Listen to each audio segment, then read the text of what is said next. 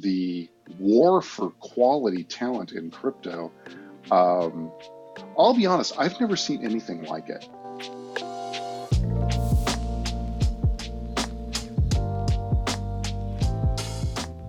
Hey everybody, this is Phil Hendricks, and welcome to my first ever podcast episode. Today I'm joined by another Phil Gomes. He is the Chief Communications and Marketing Officer for a blockchain infrastructure company called Block. That's BLOQ. You may also know him from any one of Block's affiliate crypto projects such as Vesper, Titan, and Metronome. Phil was gracious enough to share his knowledge on various crypto topics ranging from blockchain's impact on digital media and supply chain, how someone can break into a marketing and communications role in crypto, even his experience apprenticing at a cachaça distillery in Brazil, which, no, it wasn't crypto related, but it was a lot of fun to hear about. Hopefully you enjoy this conversation as much as I did. Without further ado, here is Phil Gomes. Phil, thanks for joining. I am excited and both a little nervous to record this conversation because this is the first conversation that I am recording and planning to put up as a podcast. But, I do appreciate you taking some time from your busy day to do this. Absolutely. So, not a problem. So you are the Chief Communications and Marketing Officer for Block and its affiliate organizations, Vesper and Titan. Is that correct? Correct. Yeah. Vesper, Titan, Metronome, and the Block platform for blockchain infrastructure and that sort of thing. So, yeah. Got it. So we're going to touch on Vesper in a little bit. Okay. But where I wanted to start was actually with a white paper that you wrote in 2017 for the American Association of Ad Agencies. Wait, you're the guy that read that? I read that, yeah. I managed to find it. You're the one. That's great. Awesome. It's on Scribd. So I didn't have to join the association, fortunately. Yeah. But you made a pretty bold claim in that paper. You said that blockchain and Web3 will have a bigger impact than social media did in the mid-2000s, which, Facebook launched in 2004, Twitter launched in 2006, Instagram, I don't know if you counted that, but that launched in 2010. So, Right. We're going to assume that people listening to this podcast are somewhat familiar with blockchain, maybe less with Web3. So if you want to define that. But my question to you is, why do you think that? And how has your stance evolved since publishing that paper? Wow. Yeah. So that was 4 years ago. And, I think about all the things I talked about in that paper, right? I think about the things I got right, the things that maybe didn't stand the test of time all that well.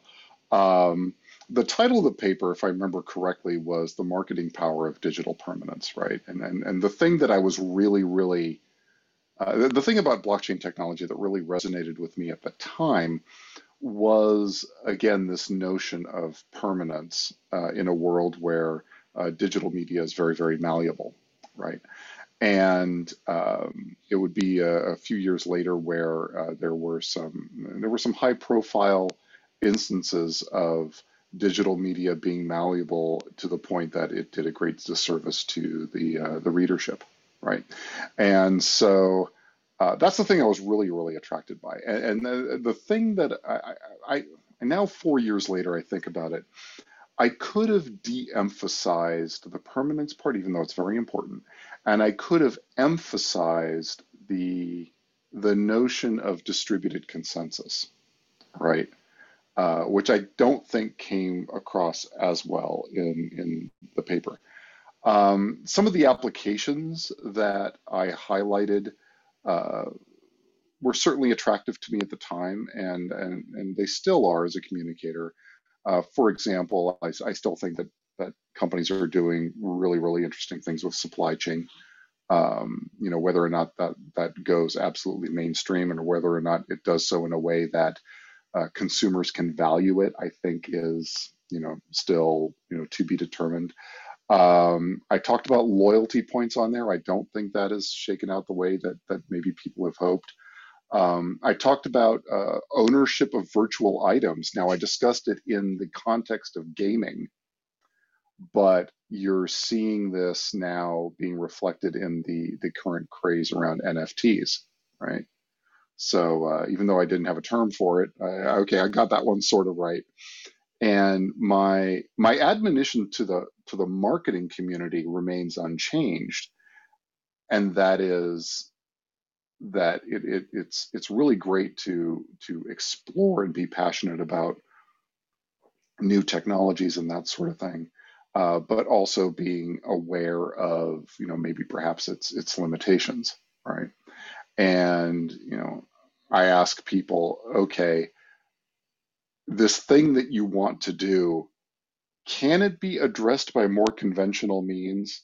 If so, do that, and really, really think about what blockchain technology might be able to offer in a way that is perhaps unique. So, yeah, 4 years later, I got it half right. Maybe I might be moved to revise the paper at some point, but I'm glad you found it actually, because God, it's been a while since I've thought of it. So, Yeah, I mean, I definitely thought you were spot on with digital ownership and NFTs, minus you explicitly calling it out as an NFT.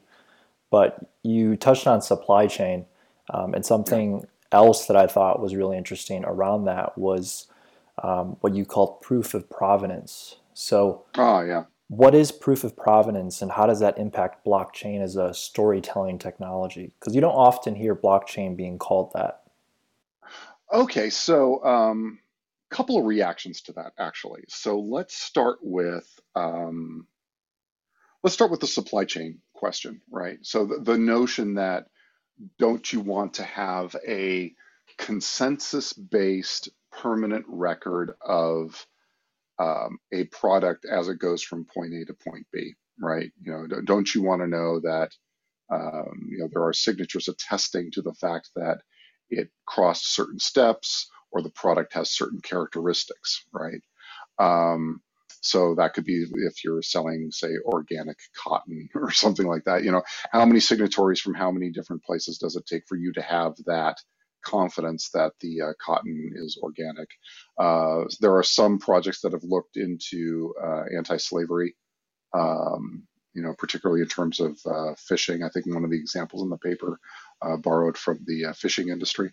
And so, it's the notion that, hey, let's have a permanent record of the different steps in the value chain for this product. And one of the ideas that I came up with, um, that again, I don't know if it necessarily stands the test of time, because I'm just plucky enough to name it after myself. I came up with something called Gomes's law, which was the number of attestations a product needs is inversely proportional to the distance between that product and your bloodstream. So, Hmm. organic cotton for your T-shirt, you're fine if it's, maybe two or three parties attest to it. If it's food, maybe more. If it's medicine, maybe more. And if it's a kidney, maybe even more than that, right? Yeah. Um, but one of the issues with a lot of the excitement, particularly around the time I wrote that paper, a lot of the issues around the excitement around uh, blockchain used in supply chain records and proof of provenance is there was this childhood disease around that time where people were saying, well, if it's on the blockchain, it must be true, right? And part of it I blame on, there was the cover story in The Economist, which, I mean, bravo to them in 2015 for putting this out there, but it called blockchain the trust machine, right? The great chain of being certain about stuff, right? And I think people took it the wrong way. And people started thinking that, yeah, well, if it's on the blockchain, it must be true, which is kind of like what the pundits were saying about corporate blogging around 2005, right? Is that, wow, if your company is blogging, it means you're transparent. It's like, no, it doesn't. It means that you're using a particular publication platform, but it doesn't mean you're being transparent. You could be lying through your teeth on this thing.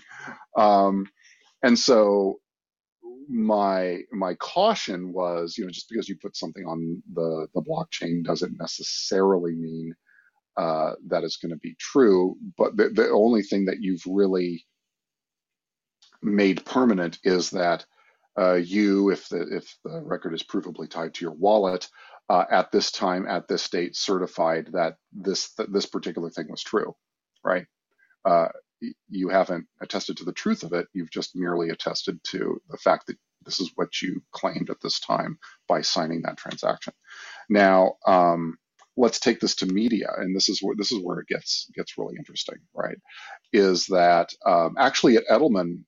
So I was at the Edelman PR firm for 13 years before I came over to Block, and one of the things I did there was I ran their blockchain center of excellence for my last year and a half there, and that's how I found out about Block, and that's why I'm here.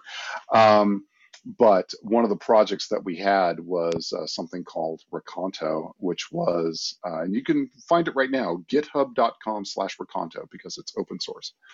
And it's basically a WordPress plugin that it's in alpha stage. So if anybody wants to pick it up, go for it. WordPress plugin where it would hash or fingerprint the contents of a WordPress blog post to the Litecoin blockchain. Hmm. Uh, and what you therefore do is that you can, if somebody were to surreptitiously change that post, they would have to, create another record. Otherwise, you would have that conflict. And this was born out of a time when I think lawandcrime.com was a website that caught the New York Times surreptitiously scrubbing negative mentions of Sheryl Sandberg, for example. It was during a time where people were criticizing Comcast because its net neutrality pledge would frequently change without any indication that it had changed. So we created this Reconto thing, and it just sort of sat on the shelf until I left, and then it became open source. And again, it goes back to this notion of how do you merge blockchain technology with publishing in order to have this idea of um, you know what is a provable audit trail of the time, date, source, and state of a piece of digital content, right? So it allows you have to kind of rethink the truth. Now back to the supply chain question. What if, for example, you're transporting goods that must be refrigerated, like vaccines, for example, to make it very current. And let's say, for example, the refrigerated truck dies on the freeway, and the temperature in the cargo is rising, rising, rising, and the truck driver is like, "Oh yeah, but I can't turn around and go back," and oh my God, whatever. Takes the takes his cooler maybe from his lunchbox and puts it on the temperature sensor or something like that. I mean, there are different ways one can mess with that. I think it is a topic worth exploring, and I think that it's a particular nut that has yet to be cracked. But at the same time, I think as long as everybody is honest as to its limitations, those limitations being human failure, we'll still get to the right place. And I think the solution is, again, the more signatures, the better. The more inputs, the better, such that the reasonable person can look at it and say, okay, I'm pretty confident that nobody had his arm on the other guy, and coerced a signature or something like that. All different Right. ways you can think about it, really.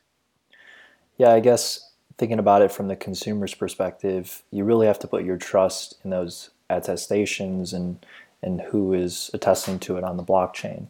But you won't necessarily know, like in the example of the vaccine, whether or not the truck driver, like you said, hacked the system in a way where he was able to prove that, oh no, it stayed below this temperature because he Right, put it in right, his Yeti box or something like that. right. you know, Well, and also, I mean, I think there's again, I don't want to discourage people from exploring these topics and these solutions.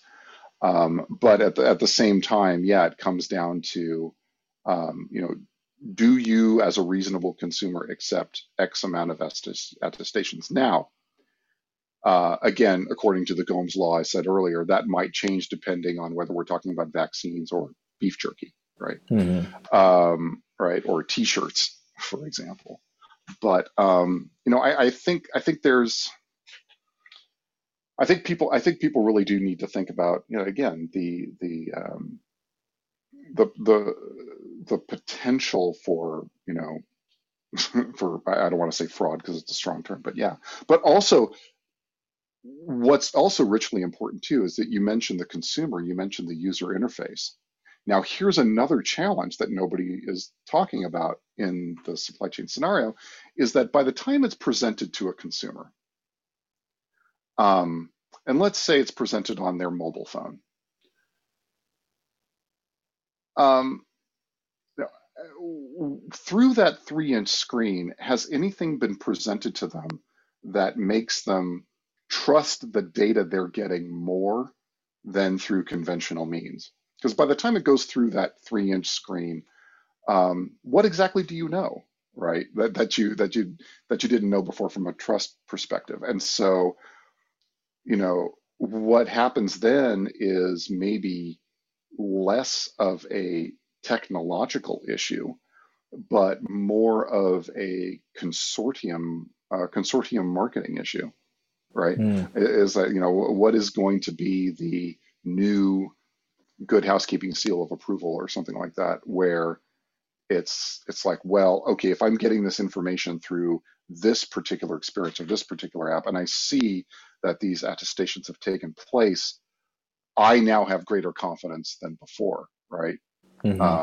And that's going to take time, and that's going to require probably a lot more effort and a lot more money and a lot more cross industry and cross company collaboration than uh, than the um, than the engineering question alone, I would imagine. Probably government or at least pseudo governmental bodies as well, I'd imagine.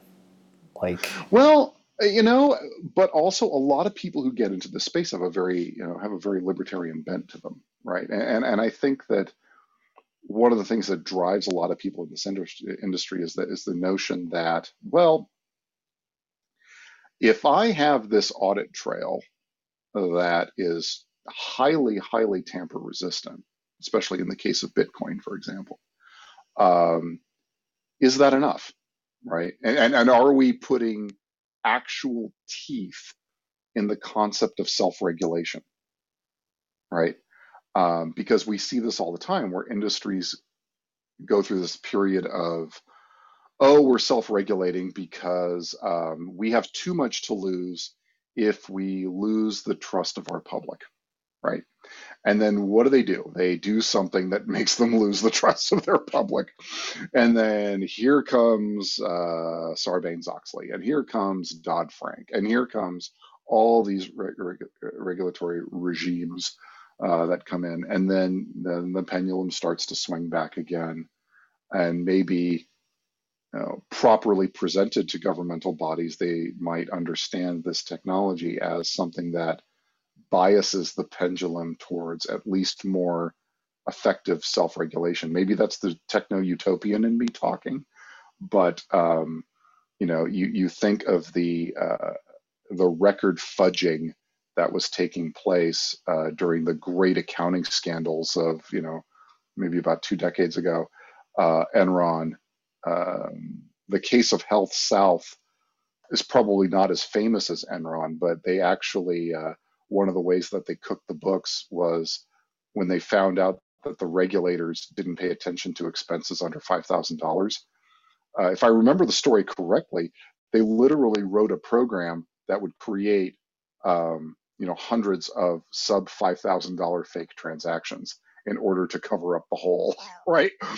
Which would be difficult to do in the blockchain sense, right? And it's a fun thought experiment, one that I don't pretend to have an answer for, but it's a fun thought experiment.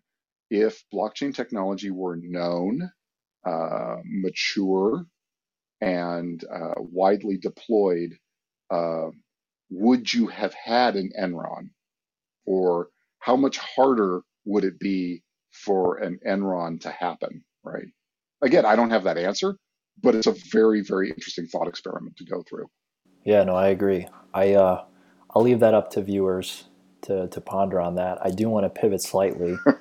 Um, so, how has your previous work with Wikipedia and Reddit influenced your outlook on open source and online communities?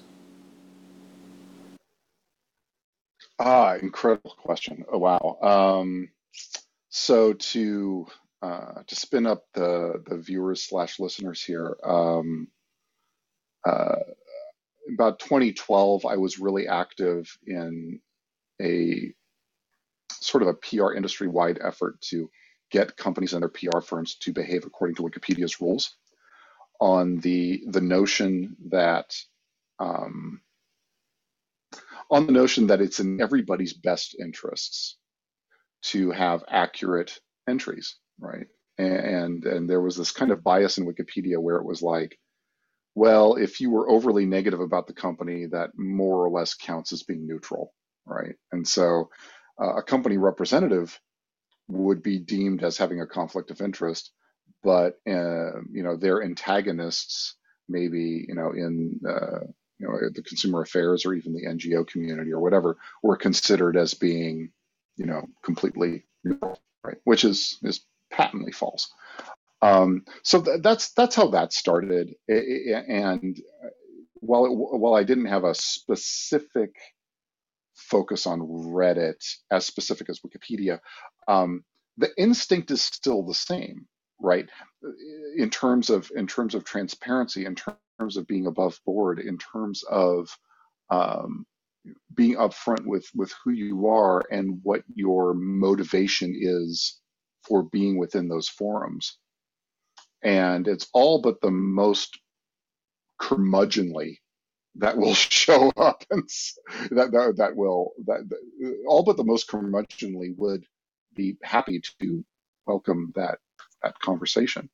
I think what happened was that Wikipedia's rules were so unevenly enforced by the community and so opaque that it inspired bad behavior by PR firms and their representatives, such that maybe perhaps they would go in under pseudonyms or create what are called single purpose accounts, right, which do nothing but goaltend somebody's entry.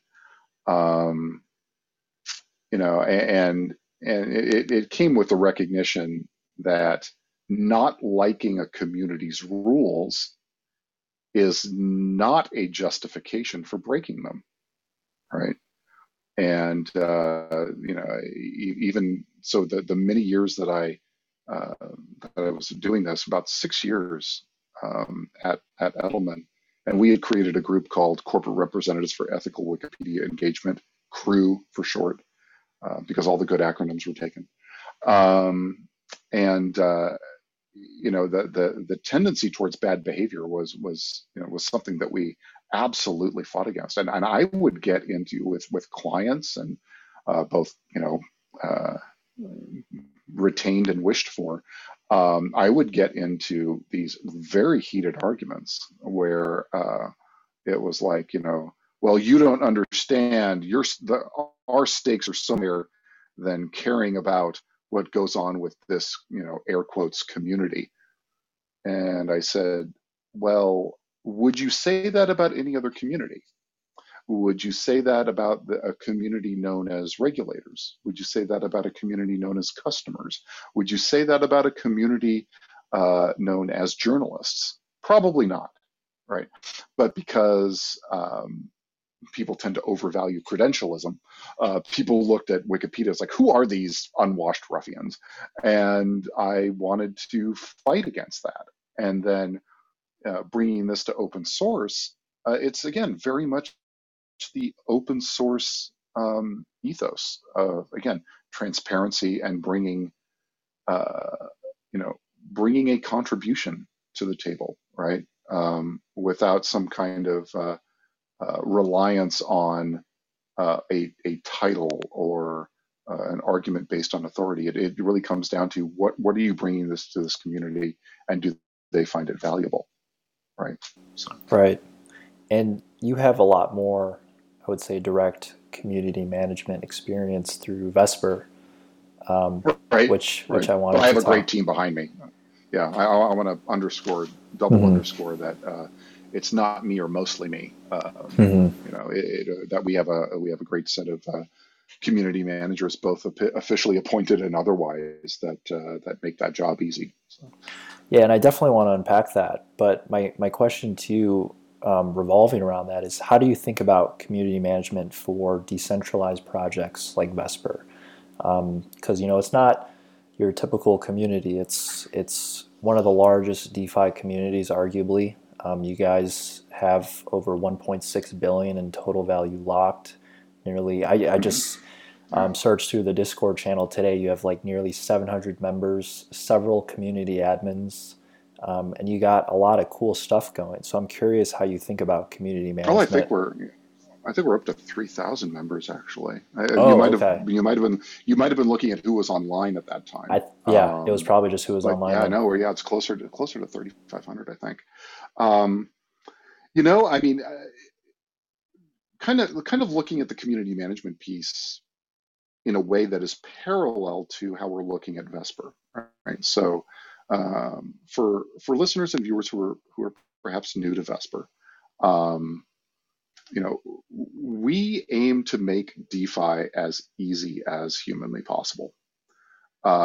And the analogy I often use is that we want to make putting your crypto in DeFi as easy as picking a fund in your 401k, right? And if you've ever had the experience of a 401k, you know which funds are made out of what, right?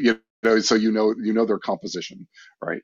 Oh, this is the mid cap growth technology opportunity fund, or this is the conservative bond fund, or this is the aggressive international opportunity fund or something like that. And it's marketed that way for a reason, right? And because it's clear, and we that's what we are doing with Vesper. At the same time, we are expanding to new and different yield generating products. Right now we offer opportunities in ETH, wrapped Bitcoin, USDC. We just launched a link pool, and we have a DAI pool as well. And that's deposit your crypto, get more crypto, right? We're going to have a product that is, you deposit crypto X, you're going to earn crypto Y, right? And that has a whole bunch of other aspects to it as well.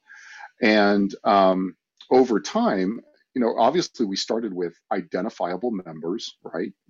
I'm here under my real name and putting my own reputation on the line, as are our co-founders. Jeff Garzik, who was one of the early contributors to Bitcoin, Matthew Rozak, who is a longtime investor, Jordan Kruger, who is our head of DeFi here at Block. So it's starting from a very small, very identifiable team, and it's moving out from there. And our goal, I like to call it the mission, the mantra, and the measuring stick, um, is to slowly cede that control to the community over time in a way that is thoughtful and doesn't throw caution to the wind.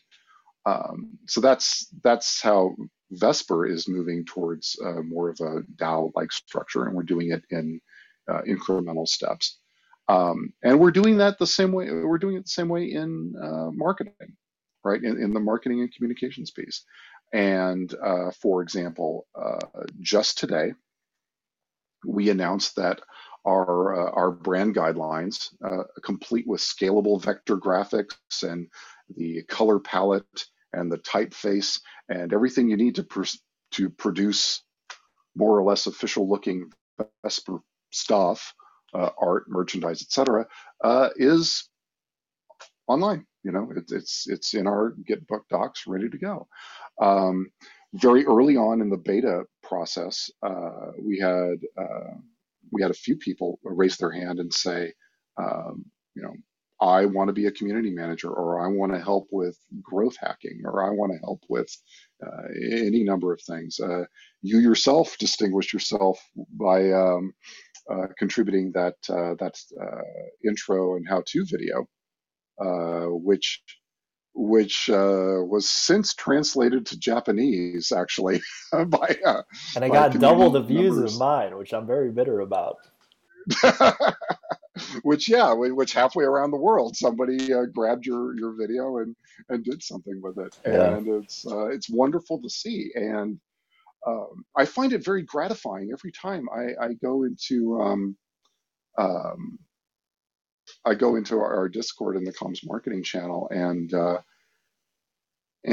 what's different about the Vesper community versus other communities I've observed is that very often communities will quickly descend into what have you done for me, whereas the Vesper community distinguishes itself by saying what can I do, right? And I think that's very, very profound, and it's something that I want to make sure is encouraged. And over time, the best thing that I think I can do is be seen as um, less of a quote unquote leader or CMO or whatever, and at the most be seen as an effective convener, if that's even a term, an effective convener of a community, and able to deliver very few, very narrowly drawn rules that allow creativity and evangelism to flourish. And I see that as my role. So what do you think you guys did differently to create that more service-minded community? If I had to put my finger on one thing, it was the extended beta period that we had. We initiated our beta in, let's see, December 22nd, 2020, Hmm. which extended to the date of the full launch, which was February 17th, 2021. And I think that runway helped not only in terms of, you know, everybody just sort of, from an engineering perspective and a build perspective, crossing every T, dotting every I. We certainly spent a lot of time working on the Vesper user interface, which I'm glad to say people always bring up. Right? People always say, "I love the Vesper Good, because we spent a lot of time on it, and I'm glad that everybody loves it. But I think also as a consequence during that time, people who discovered our Discord early found out that they could have some level of influence over how things were going to go. And especially during those early days, excuse me, especially during those early days, you could see, and in fact, he's still very active.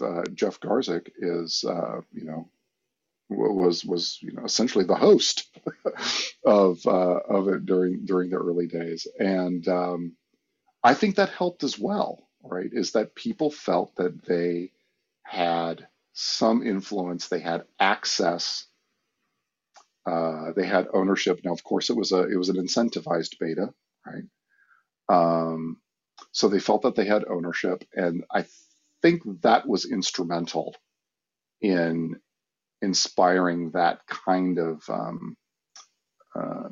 esprit de corps that you point out. Got it. All right. So I know we um, emailed a little bit on this. Any thoughts on DAOs and how they might impact online communities? I think if I think if DAOs do their job correctly, right, and if we have good case studies to point to, um, there will be no difference. between what we call a DAO and what we call an online community, right? And Hmm. I would love to see a point, and again, this is the techno utopian in me speaking. Um, I would love to see a point where when we talk about online communities, that there always is some kind of ownership component that a DAO presents, right? Just like, for example, when I talk about blockchain technology and marketing, um, we know we are doing our jobs as marketers in this space when we figure out that a way to make the technology disappear. Um, because one of my favorite examples is something called RSS, or really simple syndication. It was a very popular technology during the emergence of social media and Web 2.0. And it was basically an easy way for web content to be, shuttled back and forth between sites and into your browser, et cetera, et cetera. And nobody thinks about it now. It's great for enthusiasts like myself, but nobody thinks about it now. It's kind of disappeared into the woodwork of the internet, and I think we're going to be seen as doing our job right as marketers when blockchain technology does the same thing. And at a certain point, maybe my kids will remember an age of digital stone knives and bearskins, where the internet was less trustworthy than it is, when they're my age, right? But there was a period of time where, oh my God, people tolerated this, right?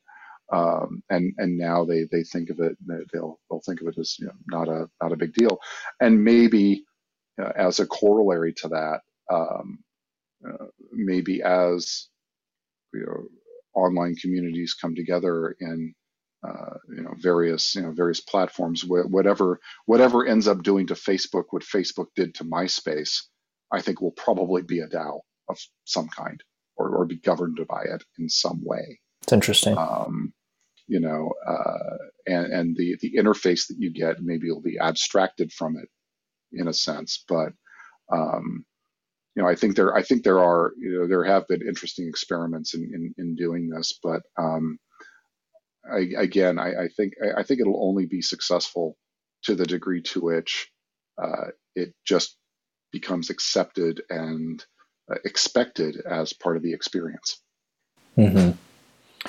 Yeah, I don't know if you've used BitClout or have heard of BitClout, but kind of. Heard of it? Um, uh, unfortunately, it was easy for me to kind of dismiss because I saw clout, and I went, "Oh, KLOUT," back in the day, and but no, I encountered it, and I haven't dug into it more deeply. But I'm not going to discourage anybody that wants to try these things out. No, but I hadn't gone into it very deeply. No. Yeah, no, I do think decentralized media is kind of the future of social media. Yeah. I think we're still on a pretty early stage, and there's a lot of clunky UI UX issues, but it'll be interesting to see how that evolves over time. And if we do have a blockchain based technology that usurps Facebook and Twitter. Right. And there have been experiments and attempts and things like that. And it's something I absolutely encourage. My only fear is that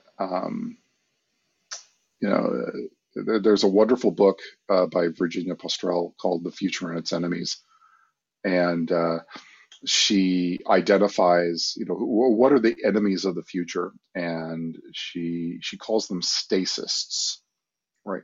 People who are intent on preserving the status quo, right? And the stasists come in two species. One are the technocrats that will try to say, well, this innovation is fine if you do it here, here, here, here, and here, and in this particular way, on a Tuesday, so on and so forth, when the sun is out. And then there are the reactionaries that don't even have that level of nuance and just say, well, just get rid of it. make it go away. You Right. know, stand athwart history, yelling "stop," as William F. Buckley said.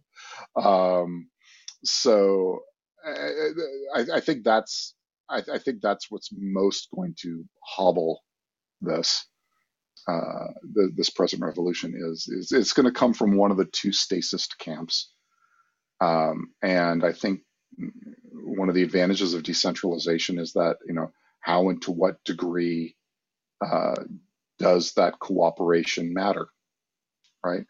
And I think companies and governments and that sort of thing they are certainly instruments of control. Um, and how often have you seen press releases that say us big company are embracing blockchain and this legitimizes the category? How many times how Yeah. many times have we seen that press release, right? Hmm. Here comes the conquering hero. We have legitimized blockchain. We have legitimized crypto. And it did not wait for the imprimatur of a company or a government to be seen to be legitimate, right? It's legitimate purely on the basis of people getting together in distributed communities and deciding this this is what I want to see in the world. Let's make it happen, right? And so I would say to those kinds of organizations, governments and companies and that sort of thing, is that it it's a world that's not waiting for their endorsement, but but would welcome their collaboration, right? And that is, I understand, a humbling experience, perhaps, but I think that that is the most that governments and companies can hope for is you know, you know is to basically say again, it's not what have you done for me. It's not even what I'm going to do to you. It's what can I do? How can I help?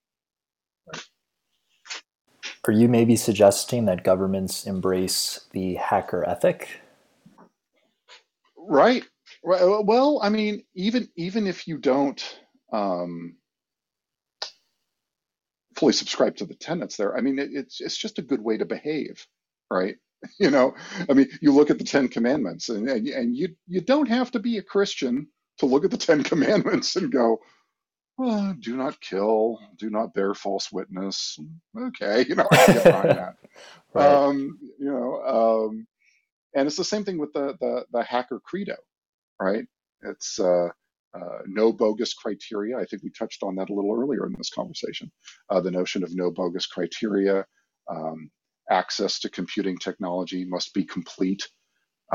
What there's seven tenets. All of them are escaping me right now, but yeah, I think that again, even if you aren't in computing and maybe don't subscribe to the popular notion of quote unquote hacker, um, if you read the hackers credo, I forget where originally it was published. Um, Again, it's not a bad way to run things. It's not a bad way to live one's life. So, So pivoting again slightly, how can someone break into a crypto marketing slash communications role? you asked me this today when I have spent more time recruiting in the last week than I have in 10 years. The Look, I mean, the talent pool is very rich. Or I should say that the talent need is very rich. The talent pool is very shallow. Um, what do I mean by that? Is that you've got a lot of crypto experts, even people who might fancy themselves crypto influencers, who maybe don't understand marketing, communications, public relations, public affairs. Um, you've got incredibly talented people in communications, marketing, public relations, and public affairs who don't want to get into crypto because they've heard way too many stories about oh my god, currency of drug dealers. We've heard all that nonsense before. Um, and the best way I think one can can come in is if one were to overbalance on communication savvy, marketing savvy, that sort of thing, understanding how to reach an audience, how to predict that audience's need. Um, those are incredibly valuable skills, right? Whereas, I get a lot of resumes, and I try to be a mentor, um, but far too often the conversation starts and stops with, "I have 10,000 Twitter followers." And I'm like, that's bravo, and I'm sure you worked really hard for those 10,000 Twitter followers. But can I rely on that person to make a really savvy decision in the organization's and the audience's best interests? So I tell people, especially when I'm recruiting, because I'm recruiting both within the cryptosphere and I'm recruiting outside of the cryptosphere, and to that latter audience who maybe might have some nervousness, not about the whole currency of drug dealers thing, but oh my God, the learning curve is going to be insane. Um, I mean, I tell them I can teach you crypto a hell of a lot faster than I can teach somebody public relations, communications, and marketing, right? Um, and for some people, particularly people with PR agency backgrounds, where they have to get spun up really quickly on a topic or a company or whatever, that instinct is already built in, right? That instinct is already part of that DNA. For people who really want to break into this space and be superlative and to stand out, it helps if you've already volunteered for a project somewhere and have delivered some kind of provable success. Um, an ability to create content that resonates, you know, good writing, good video skills, um, you know, uh, being able to tell a story, and then also being able to describe, um, what one did in a crisis or a bear market or any number of those things. That's absolutely what I'm looking for. So you asked this question at a very opportune time because the war for quality talent in crypto. Um, I'll be honest, I've never seen anything like it, and I've gone through the dot-com boom of the 90s. I've gone through the social media boom of the 2000s, and here we are in deep into 20, early 2020s, and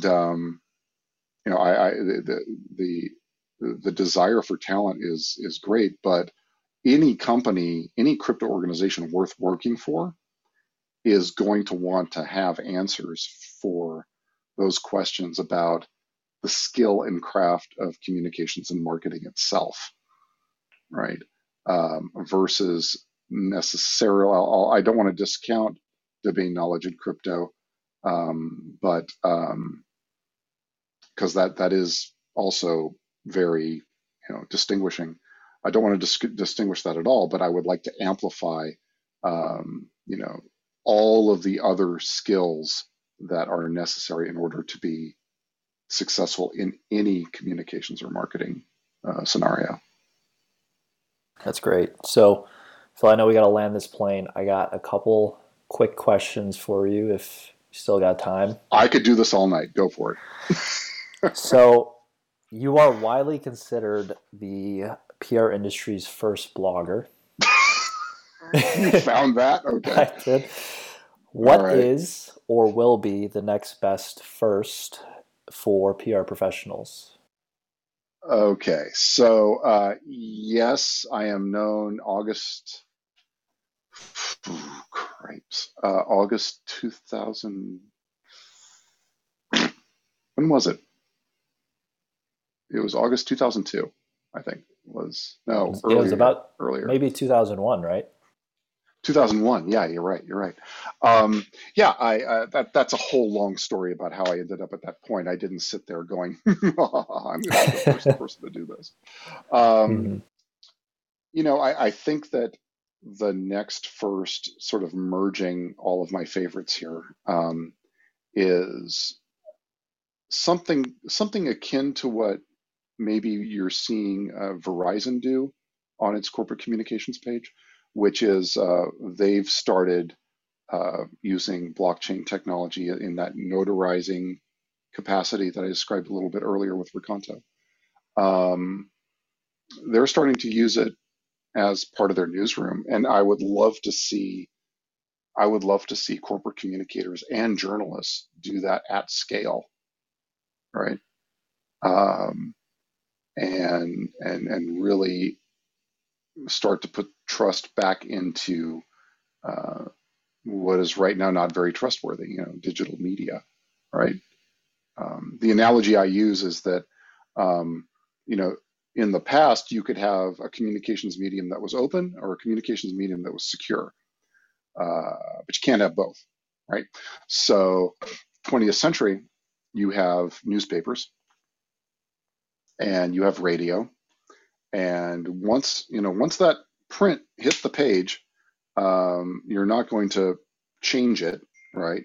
Once the bell has been rung on the radio, you can't unring it, you can't unbroadcast it. So, and the means of production were actually very expensive.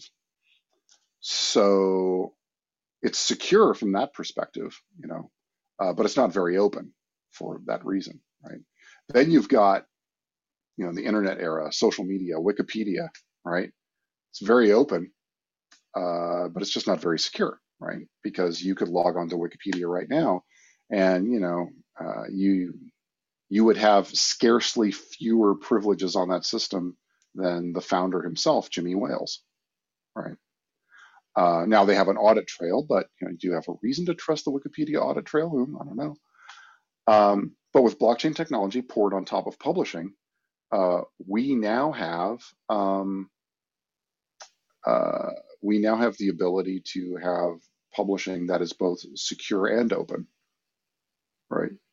And I think while the Verizon case is an interesting one, I think it's just waiting for somebody to really do it at scale. So Got it. Yeah, I was thinking you might say someone to first mint an NFT or done. Well, I did it not in a marketing sense. yeah. Not in a marketing sense, but for Mother's Day last year, I made my wife an NFT, like like like a mom badge. And we actually we've had an ongoing joke in my family that we should give medals for exemplary domestic behavior. So the parent that has to fish a kid's tooth out of the toilet, and I won't go into too much detail. That person gets the the domestic excellence badge. And so we've been joking about this even before we got married. And I figured for Mother's Day I would create it, just a badge for, again, exemplary household behavior. And she's had it since Mother's Day, and due to gas fees, actually, she doesn't want to transfer it. I'd like to think I've done exemplary things in the meantime as a husband, but gas fees being what they are. But marketing is there. My only fear is that the marketing services industry, there is no card they won't overplay. And I am concerned with NFTs that nobody is actually talking about the limitations very much. And now it's like, oh my God, it's like, is it in danger of jumping the shark? Now, I think it's a wonderful technology which has a lot of great uses, right? But 2 weekends ago, it was a send up on Saturday Night Live, Hmm. and uh, King marketer Gary Vaynerchuk is keynoting the Consensus Conference this year, talking about NFTs, right? It's like, whoa, okay, are we, you know, is the marketing services industry just bear hugging NFTs too much? I don't know. Um, and I hope that people are eyes wide open as to the limitations of the technology. But I still think it has incredible potential, as we've seen, with the NBA and stuff like that. Now, for the limitations, you're referring to possibly the Defiance article, right? On Oh, that was great, wasn't it? I swear to God, I emailed the journalist, Dan. I emailed him right afterwards, and I was like, "Thank God you wrote that." Right? Because I've passed it to so many people in the marketing trade. It's like, read this before you recommend NFTs to your clients, right? And make sure you have a plan for, how you're going to make this work and make it sustainable, right? Because the marketing services industry is notorious for this, where they will sell some of the big brands on like things like branded microsites, for example. So let's say McDonald's is going to come out with I don't know, a lamb's meat burger or something like that. Who knows? And so chances are their marketing team will sell in something like, McLamb.com. And, McLamb.com goes up, and after the promotion's over, it becomes abandonware. It's not maintained. Somebody doesn't renew the domain name. It rots off the web. That happens in the marketing services industry more often than you think, where after the award is conferred, the invoice is paid, and all that jazz, this stuff just becomes abandonware. And what happens with NFTs, as the article rightly points out, is that more often than not, it functions as a deed to a location somewhere on the web. And there are certainly sophisticated ways to do it through IPFS and that sort of thing. The unsophisticated way is to just point to a URL and say, "Hey, this is the thing you have a deed to." And if that website goes offline, or in the worst case scenario, somebody replaces that web address with something you didn't buy, something that may be offensive. I don't know. Um, but again, to the master point, I really hope the marketing services industry, all the PR agencies and the ad agencies, I really do hope they're thinking about this very, very carefully.